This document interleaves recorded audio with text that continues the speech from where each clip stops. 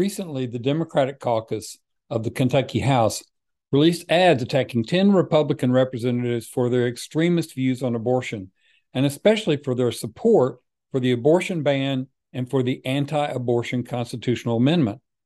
One of the targeted Republicans complained to one of the Democrats behind the ads, saying they were unfair. Said this Republican indignantly, "I'm not extremist." Let me say in response, yes, you are.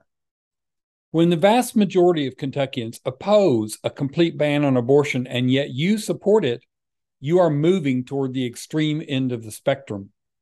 When voters think abortion should be available to victims of rape and incest, and yet you think it should be banned in those cases as well, your views are definitely in the extremist range. And when you would force a 12-year-old rape victim to carry her pregnancy to term, the only word to use for you is extremist.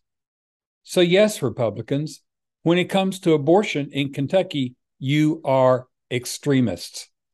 And like many extremists, you are going to cause people to die. Don't like being called extremist?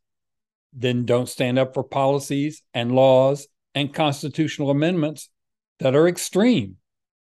Until then, get used to being called an extremist, because that is what you are.